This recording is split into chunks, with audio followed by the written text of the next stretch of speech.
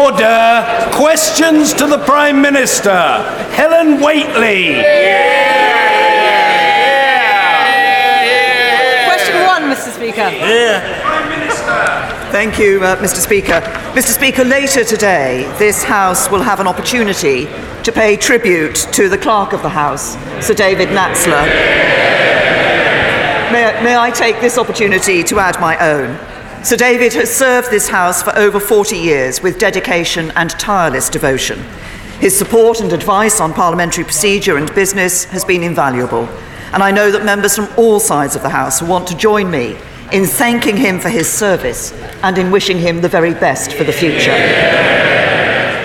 Mr. Speaker, this morning I had meetings with ministerial colleagues and others. In addition to my duties in this House, I shall have further such meetings later today. Helen Whately. Thank you, Mr. Speaker. May I also pay tribute to the work of the Clerk of the House?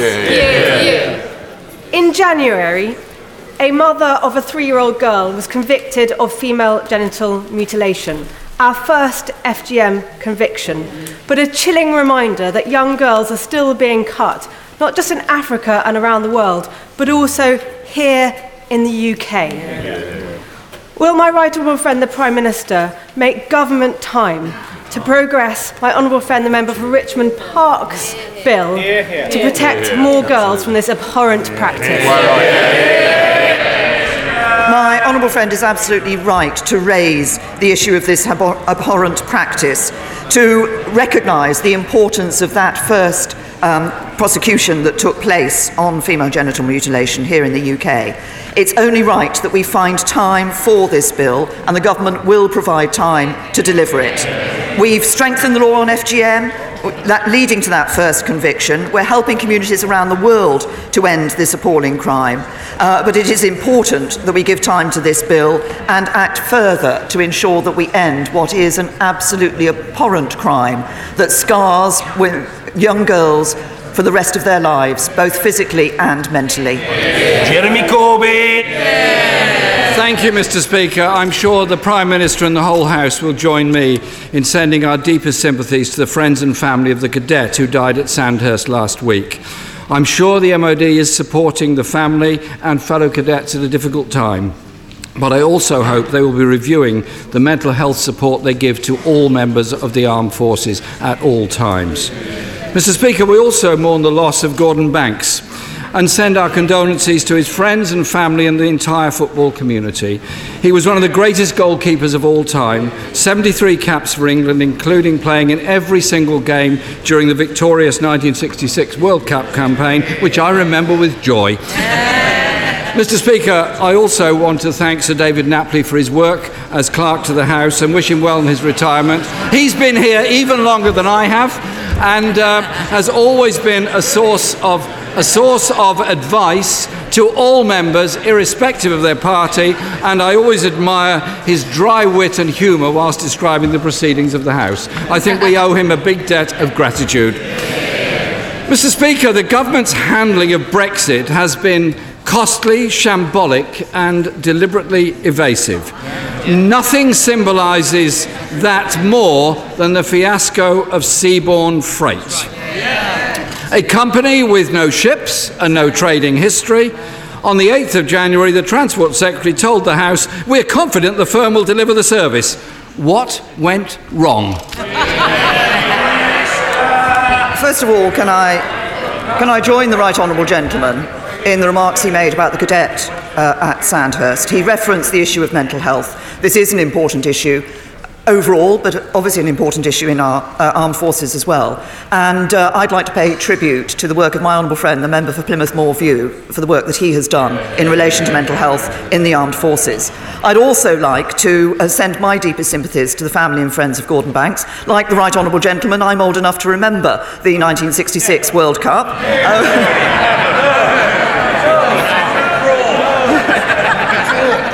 Now, let's be honest in this House. I think that's important. But from being part of that team to to, I think, something else that people remember, the astonishing Pelé save in 1970. He was regarded as one of the world's greatest goalkeepers, but I also know that he did a lot of community work in his local area as well, and I know members from all sides of the House would like to join me in paying tribute to him. As regards the freight capacity, the government let 3 contracts. 90% of that was let to DFDS and Brittany Ferries. Those contracts remain in place, and that capacity has been obtained, and due diligence was carried out on all of these contracts. And as the Secretary of State for Transport made clear in this House earlier this week, we will continue to ensure that we provide that capacity, which is important in a no-deal situation, and we will ensure the capacity is there. Mr. Speaker, the Transport Secretary told the House that this decision to award a contract to Seabourn Freight had no cost to the taxpayer. This week, the National Audit Office found that £800,000 had been spent on external consultants to assess the bid. Will the Prime Minister use this opportunity to correct the record? I have to say to the right honourable gentleman, he's a bit late to the party on this, because I was asked this question yesterday in the statement, I think, from the SNP benches. So Labour following the SNP. Well, whatever next. Can I say to the right honourable gentleman that, of course, as I've just said, when these contracts were all let, proper due diligence was carried out. That included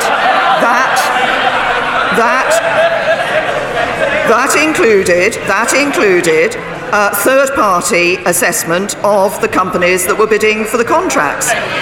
There would have been a cost attached to this process regardless of who the contracts were entered into with. Jeremy Corbyn! I'm really impressed that the Prime Minister can keep a straight face while she said due diligence was carried out.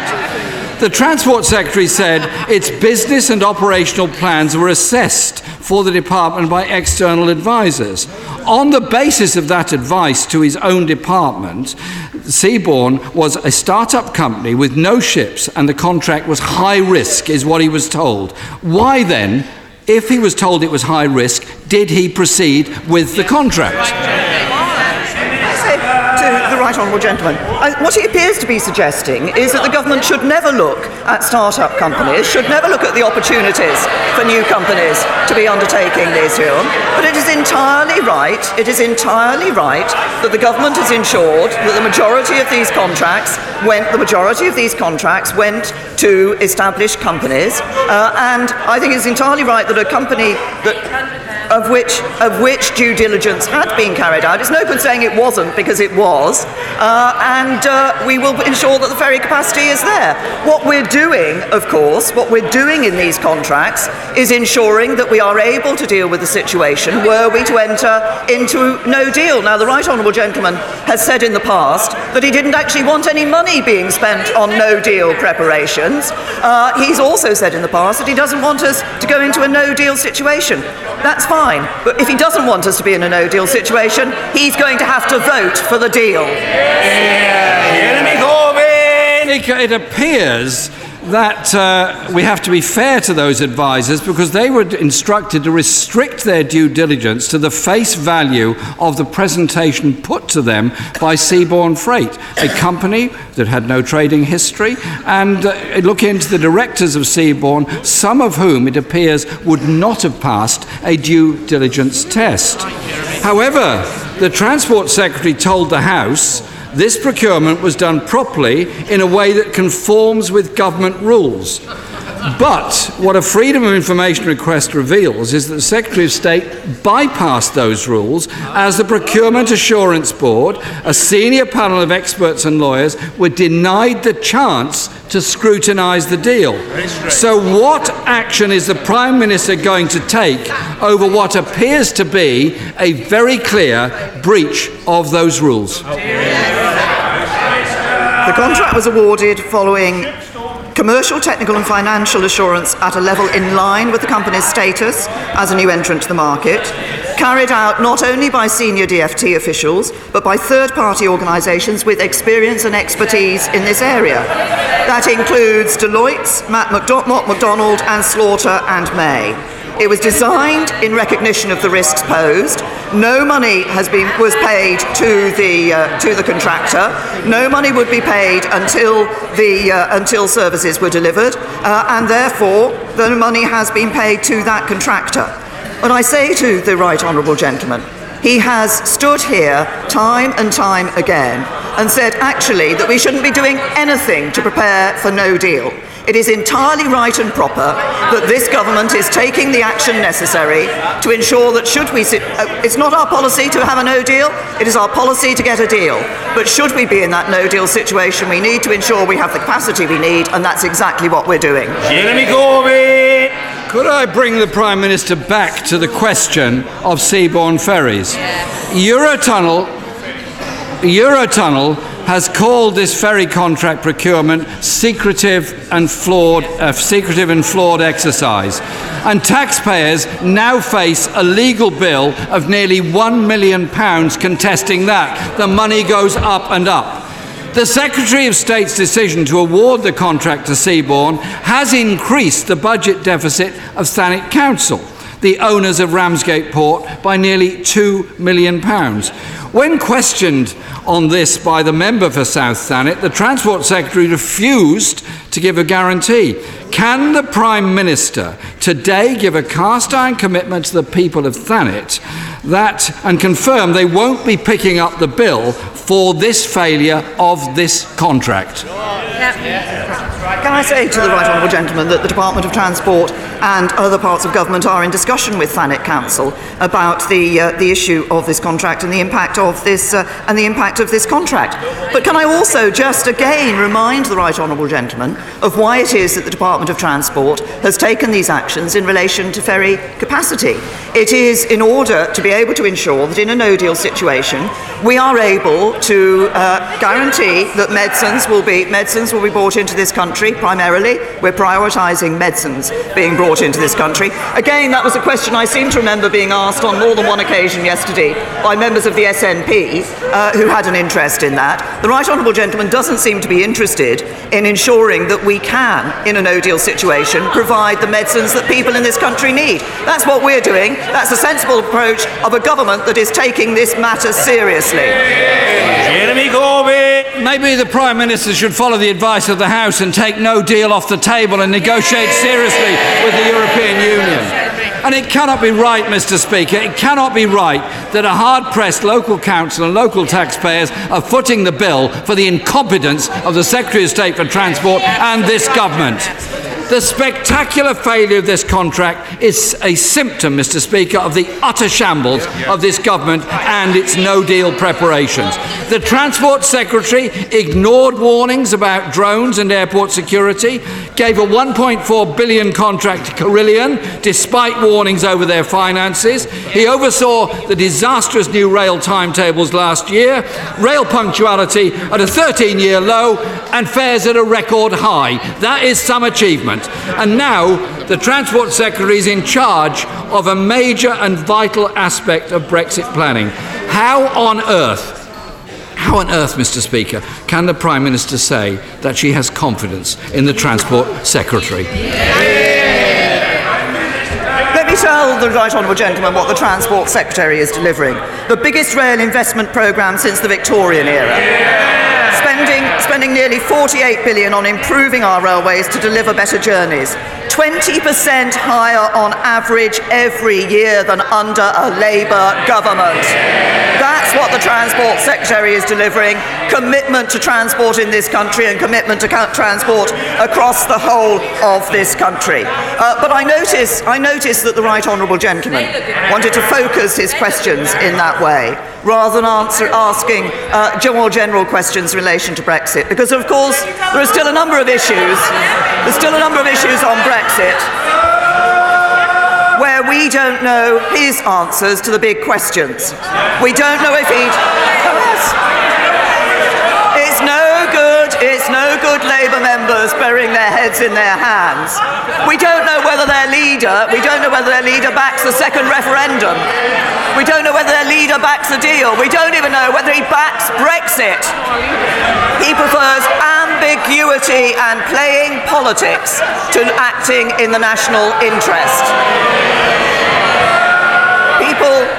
People used to say he was a conviction politician.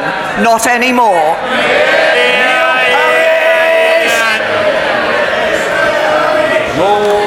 Thank you very much, Mr. Speaker.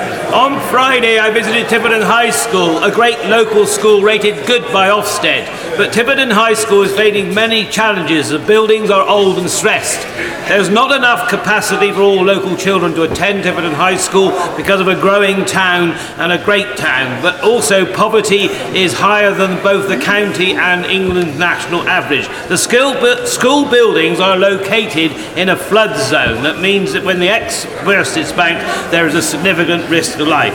That means we really do need a new school. Fortunately, we have a site, Planning Mission and Devon County Council has completed a plan. Will my right honourable friend, the Prime Minister, facilitate meetings between me, the school ministers, so that we can together deliver a new school that Tiverton deserves? Can I thank my honourable friend for raising this issue with me? And obviously the quality of school buildings is an important issue in our education system. That's why we are putting more money into it, and we're investing 23 billion on school buildings through to 2021. But he's raised the specific issue of Tiverton High School, and I'm sure, and I will make sure that a minister from the Department of Education will be happy to meet him and with the head teacher and the council, if that is appropriate, to discuss this issue. Mr. Ian Blackford. Thank you, Mr. Speaker. Can I congratulate so many of my colleagues who are sporting yellow today as a mark of solidarity with those from Catalonia that are on trial for the political principle of supporting self-determination. Mr. Speaker, will the Prime Minister rule out bringing the meaningful vote to this House less than 2 weeks before the 29th of March? The right honourable gentleman was present yesterday when I made my statement to the House, and he heard the process that we will be following. There, of course, is a debate that is taking place tomorrow, and then we have made clear that we would bring back, if a meaningful vote hasn't been brought back and passed by this House, we'll make a statement on the 26th of February and a debate on an amendable motion on the 27th. Ian Blackford. Well, I'm afraid, Mr. Speaker, that was no answer from a Prime Minister that continues to run the clock down. This is the height of arrogance from a government set on running the clock down. Just 44 days from a no-deal scenario, the Prime Minister is hung-strung by her own party and rejected by European leaders. The Prime Minister must stop playing fast and loose. Businesses are begging for certainty. The economy is already suffering. Prime Minister, you've come to the end of the road, rumbled by your own loose-lipped senior Brexit advisor. Will the Prime Minister now face down the extremists in their own party and extend Article 50? To the right honourable gentleman, he talks about certainty for business. He can give business certainty by voting for the deal. That's what gives business certainty. He complains about no deal. But of course it was the SNP who wanted to leave the UK without a plan, and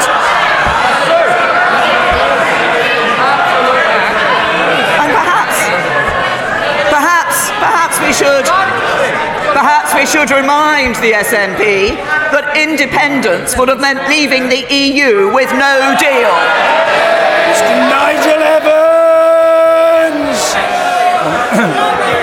Mr. Speaker, I'll be chairing a delegated legislation while the tributes to David Narsler are paid. So could I publicly wish him well on his retirement and thank him for all the support he gave to me, particularly when I was Deputy Speaker. Thank you, David. Good luck. Sladeburn Health Centre serves 1,100 people in the village and surrounding rural areas. It's well used and well loved by an ageing population with no bus service, and the contract's up for renewal, and people really do fear the salami slicing of services, or even worse, the closure. So will the Prime Minister publicly give her support to health services like Sladeburn today, and to say that either reduction of services or indeed even worse, closure would be totally unacceptable? Can I say to my right honourable friend, first of all, I'm aware of the issues with Slaidburn country practice. And, of course, we're aware of the pressures facing GPs. That's why there's going to be a major new investment in primary and community health care. This is a very important element of our National Health Service, and that has been set out in the long-term plan. In the event of a practice closure, of course, what NHS England does is assesses the need for a replacement provider before dispersing the list of patients who are at that GP surgery. I understand in relation to Slaidburn Health Centre that discussions are ongoing in relation to the future of the practice, and the local CCG are currently exploring options. Evans. I'm sure the Prime Minister welcomes the news that Instagram has pledged to crack down on images of suicide and self-harm. However, there are growing online communities which glamorise, encourage and normalise eating disorders, preying on vulnerable people who are going through extremely personal and private battles. Will she agree to meet with me, other organisations and charities to discuss ways in which we can combat this? I'm grateful to the Honourable Gentleman for raising the action that the Secretary of State for Culture, Media and Sport is taking in relation to this issue of social media sites, and indeed the action that the Home Office is taking in conjunction with DCMS on this issue. We do want to see social media companies doing more to ensure that they're not promoting harmful content to vulnerable people. The Honourable Gentleman has raised the specific issue of, I think, eating disorders was in his question, and the impact that that can have. We do want to ensure that we're doing this in a way that does help to keep people safe in terms of what the sort of images that they're looking at. And I will ensure that a minister from the department meets with him to discuss this issue. Henry Smith. Thank you, Mr. Speaker. Notwithstanding Brussels barroom chatter, will the Prime Minister rule out a delay of Brexit beyond March the 29th? And will she also rule out a future customs union arrangement which would prevent us doing those global trade deals which the Bank of England governor says is a potential golden age of trade? As my honourable friend knows, I've been very clear, and the government's been clear in the proposals that we've put forward for customs, that we want to have that independent trade policy. It's specifically referenced in the political declaration, and we believe it is important. And I'm pleased to hear what the governor of the Bank of England has said today on the importance of free trade around the world. On the first point that my honourable friend raises, I'm grateful that he has asked me that question rather than relying on what someone said to someone else as overheard by someone else in a bar. It's very clear the government's position is the same. We triggered Article 50. In fact, this House voted to trigger Article 50. That had a 2-year timeline. That ends on the 29th of March. We want to leave with a deal, and that's what we're working for. Luke Pollard. Thank you, Mr. Speaker. 2 weeks ago, I asked the Prime Minister to unblock the funding for Dawlish to give us the investment to improve that train line.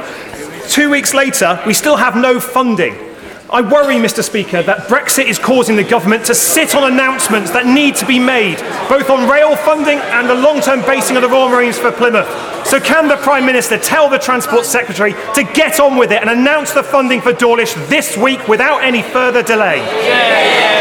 Well, to the Honourable Gentleman, as I said to him then, the Department's been reviewing the proposals that Network Rail have put forward for an effective and resilient solution in relation to the Dawlish line, and there'll be an update on funding in due course. There is, of course, already the first phase of work to protect the seawall at Dawlish began in November. That's part of the 15 million wider investment to make the railway at Dawlish and Teignmouth more resilient to extreme weather. First glove. Thank you, Mr. Speaker. I know from the doorstep in Corby and East Northamptonshire that local people want to see more police officers out on the beat catching criminals and deterring crime. With the additional money that she's rightly announced for policing, will she join me in calling for that to be invested in frontline presence? Well, can I say to my honourable friend that I recognise the comments he's made, obviously, from the doorstep. I know he's an assiduous member who listens to his constituents and takes their views and brings them into this chamber. It is, of course, important that we have made more money available to police forces. I'm pleased to say that what we are now seeing is that the number of people joining officers joining police forces is at its highest level for 10 years. But we did make more money available to police forces, £970 million over the next year. What I think is a sadness in this chamber is that the Labour Party voted against it. C. Lucas. Thank you, Mr. Speaker. What has the Prime Minister got against towns in North Wales?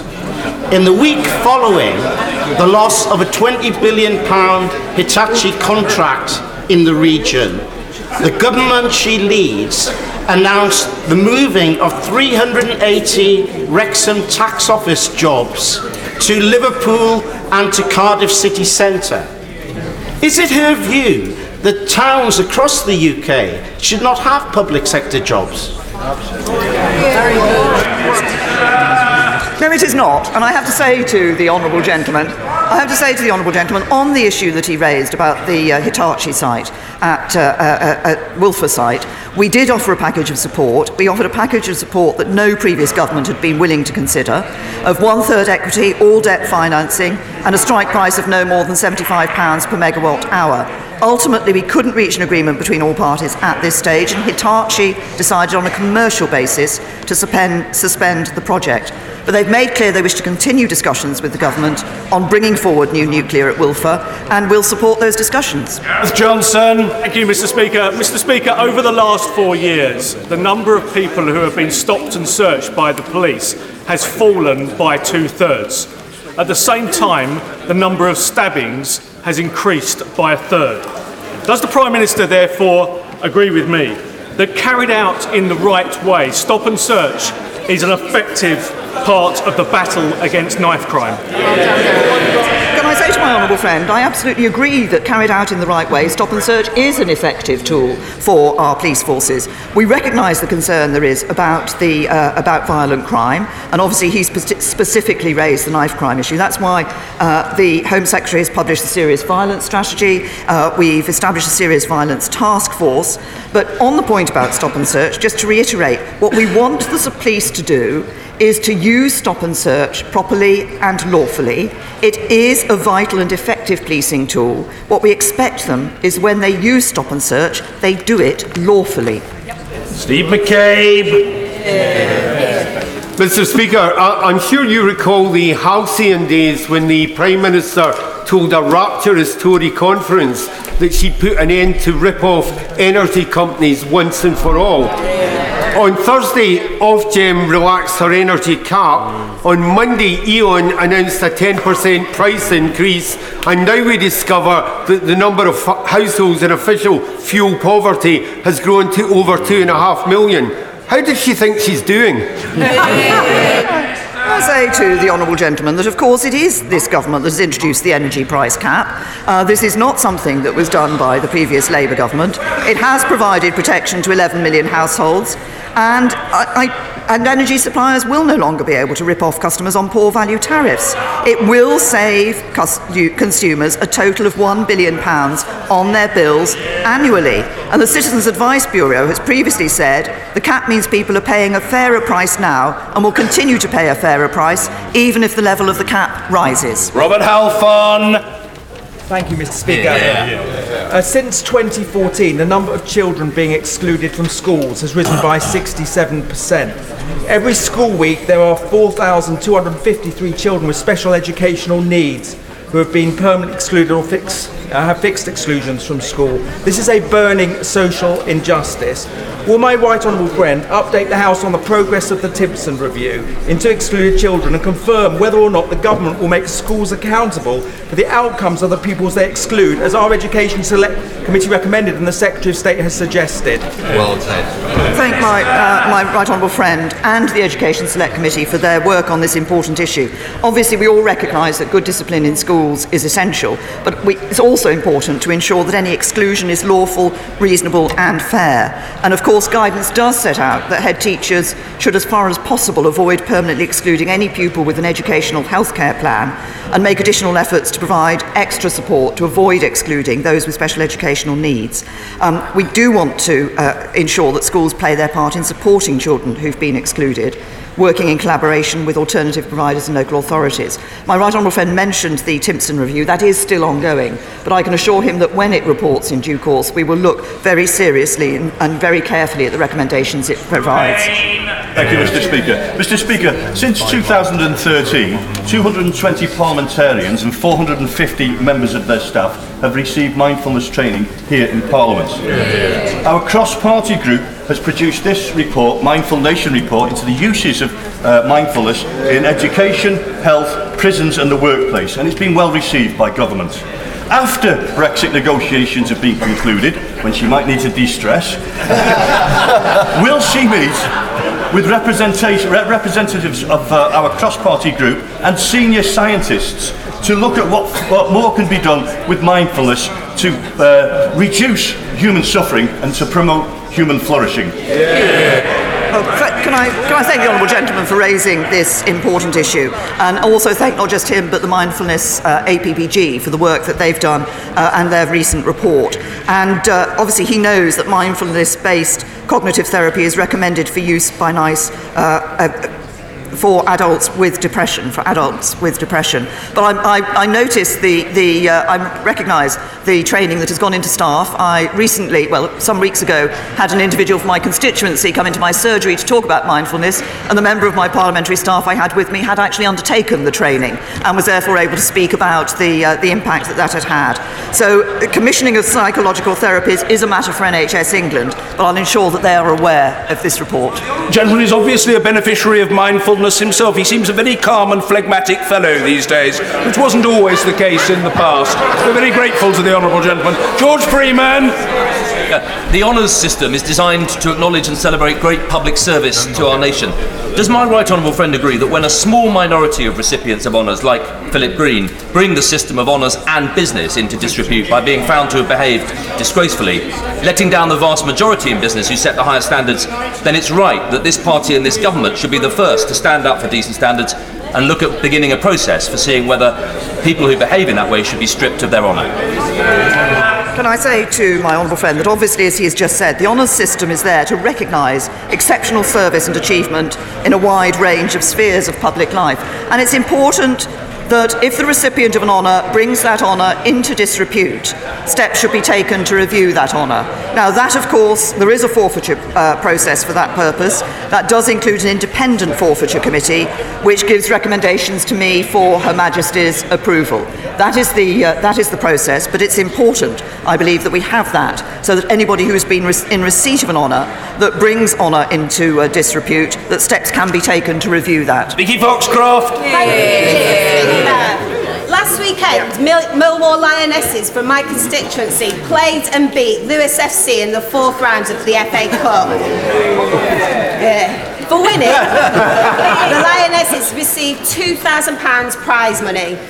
The winners of the same round in the men's competition received £180,000. Is the Prime Minister willing to put pressure on the FA to equalise prize money for the men's and women's competition as Wimbledon did in 2000? Well, can I say to the honourable lady that as the president of the Wargrave Girls Football Club, I'm very willing to commend all those girls and females who play football. And I think members across this House have been concerned to hear of the disparity in the winnings that she has raised with this House. Obviously, this is a matter for the football authorities, but I'm sure they will have heard the concern that's been expressed in this House about the current position. Heidi Allen. Thank you very much, Mr. Speaker. It takes courage and leadership to admit difficult things, because that's how we start to recognise the need for change. So I'd like to thank the Secretary of State for Work and Pensions for acknowledging there has been a link between accessing universal credit and food bank usage. But it isn't the case that there has been a link. There is a link. Will the Prime Minister please urgently review the 5-week wait and the benefit freeze? Both must go. Because the unpalatable truth is that our welfare safety net is no longer holding up those most vulnerable in society. It's tangling around their feet and dragging them under the water. Well, my honourable friend and I have discussed the universal credit and the rollout of universal credit in the past. As she will know, we've taken a number of measures. As we have been rolling this out slowly and carefully, we've taken a number of measures to address issues that have arisen.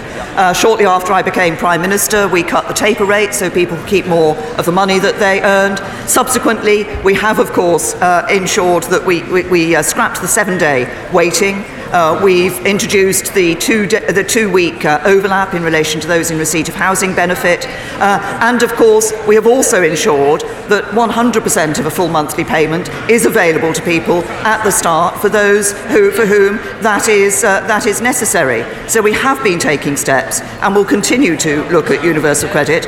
But universal credit is a system that encourages people into work and makes sure that work pays, compared to a legacy system from the Labour Party that left 1.4 million people for nearly a decade trapped on benefits. Thank you, Mr. Speaker. Despite our party's manifesto promise, nearly 7,000 pensioner households in my West Lancashire constituency could lose their free TV licences. Often that's their only source of company. Is the government going to keep their manifesto promise by taking back the responsibility they've outsourced to the BBC to ensure that older people keep their TV licences? The Honourable Lady, obviously I recognise the value that people across the country place on having a television, and for many elderly people, obviously, the connection that brings with the world, and that's why the free licences for the over 75s are so important. We've been clear that we want and expect the BBC to continue free licences when they take over responsibility for the concession in 2020. Can I just say, I think taxpayers rightly want to see the BBC using its substantial licence fee income in an appropriate way to ensure it delivers fully for UK audiences. Richard Graham! Mr. Speaker, my constituent Ben Seaman receives employment and support allowance benefits and was awarded £20,000 after the recent court ruling on ESA underpayments. Ben has to spend a lot of this within a year in order to avoid having more than £16,000 of assets and risk losing eligibility for ESA. Clearly, this is an unintended anomaly. So would my right honourable friend encourage the Work and Pensions Secretary, who I know is sympathetic to the situation, to resolve this as soon as possible through an exemption, both for Ben and for any others similarly affected?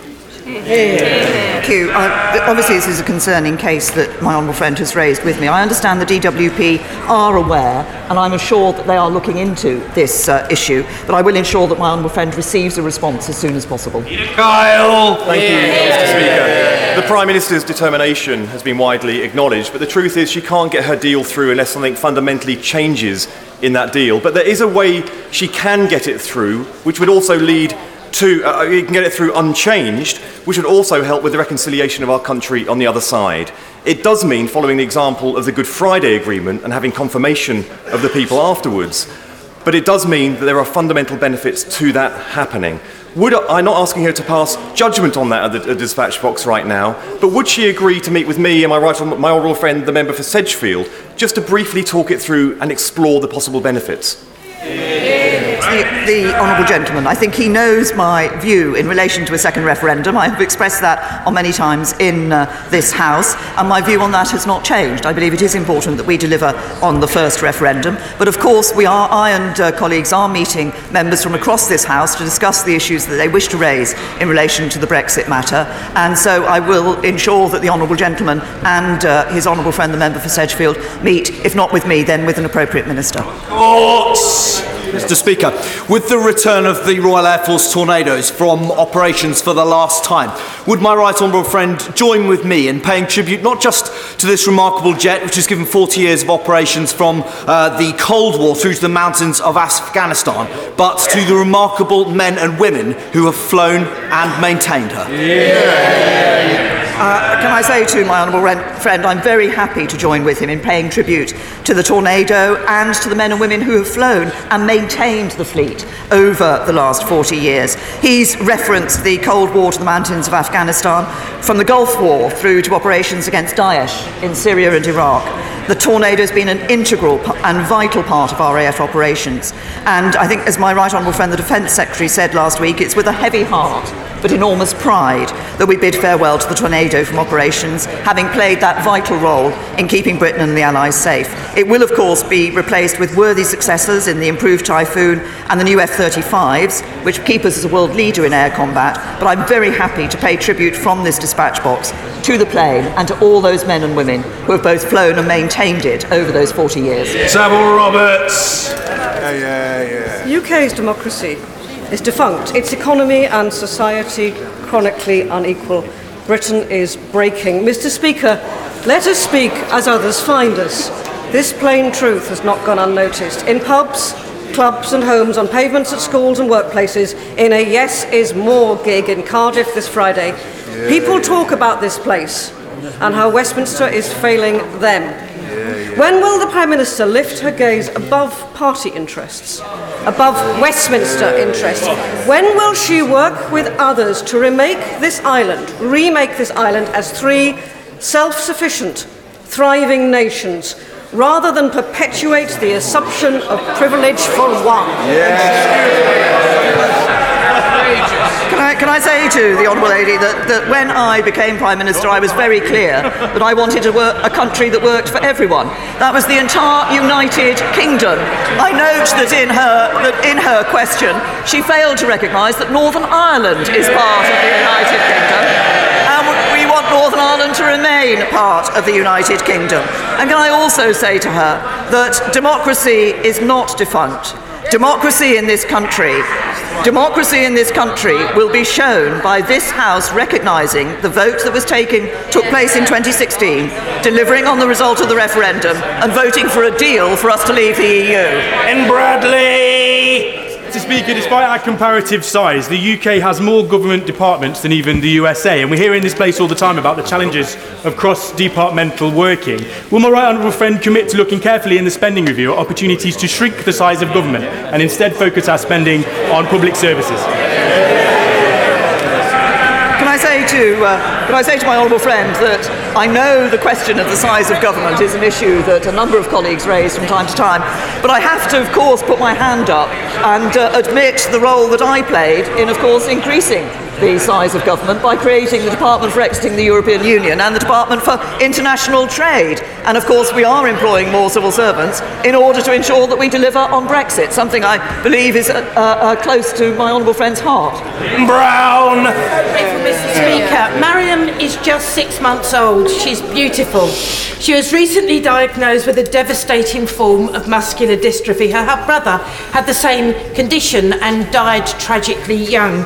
Spinraza is a new, highly effective drug produced by Biogen, available in 23 countries, but not England. If Mariam lived in the west of Scotland and not West Ham, she'd get it. But negotiations between NICE and Biogen haven't been successful, leaving Mariam and 2 other babies I know of as tiny pawns in an argument between price and profit. Will the Prime Minister please intervene and tell others and Mariam from suffering an early and painful death? Obviously, the Honourable Lady has raised the case with great passion in this House. I will ensure that a Minister from the Department of Health looks at the issue and responds to her. Giles Watling. Thank you, Mr. Speaker. Mr. Speaker, the consumption of dog and cat meat goes against our British values. They are our companions, they are not food. Does my right honourable friend agree that a ban on consumption here, where astoundingly it is still legal, would put us in a leading position, sending a clear message to the rest of the world that the sickening and horrific suffering that these animals experience during slaughter should be stopped? If so, will she commit to this change, which has cross-party support, as demonstrated by amendment to the Agriculture Bill? Can I say to my honourable friend, obviously I'm aware of the amendment that he has put to the Agriculture Bill, and I thank him for raising this issue. The welfare of animals is a priority for this government. Of course, I am pleased it is illegal to sell dog and cat meat in the UK, and there are no abattoirs licensed to slaughter dogs, and thankfully there is no evidence of human consumption of dog or cat meat in the UK, and I certainly hope that other countries will join the UK in upholding the highest standards of animal welfare. Order. In wishing the Honourable Lady a very happy birthday and hoping that the House will join me in doing so, I call Rachel Reeves. Thank you, Mr. Speaker. 21 again. My constituent, Harriet, recently gave birth to her baby 3 months premature. When Harriet was due to return to work, her baby had only recently come out of hospital, and she had to make the choice between taking additional time off work but struggling to pay the bills, or to return to work but miss crucial bonding time with her baby. The government had committed to reviewing this issue by the end of January. We're now halfway through February, so will the Prime Minister commit to take action and to extend parental leave to the parents of children who end up in neonatal wards? Thank you. First of all, happy birthday to the Honourable Lady. We are reviewing this situation, and we're also looking at the circumstances, other circumstances, for example, like miscarriage, and what applies in those circumstances. But I'll ensure that a written response is given to the Honourable Lady. Finally, Craig McKinley. Mr. Speaker, the Leader of the Opposition has shown today that little knowledge is a very dangerous thing. He chose to speak about Seabourn and Ramsgate Port in my constituency of South Thanet. He does not speak for South Thanet, I do.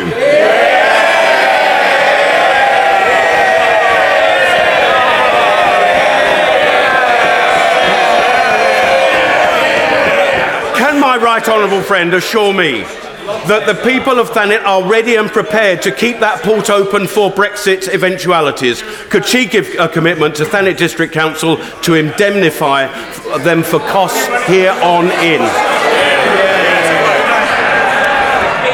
Can I say to my honourable friend that no one can doubt the passion and vigour with which he speaks up for the people of his South Thanet constituency. He's raised the issue of Ramsgate Port. I am aware of the interaction that's been, the discussion that has been between Thanet Council and the Department for Transport, and I believe that continues. Obviously, I recognise the significance of the possibility of ensuring that there is suitable capacity available to access Ramsgate Harbour, and I will ensure that the Department of Transport looks at the specific issue that he has raised. Order.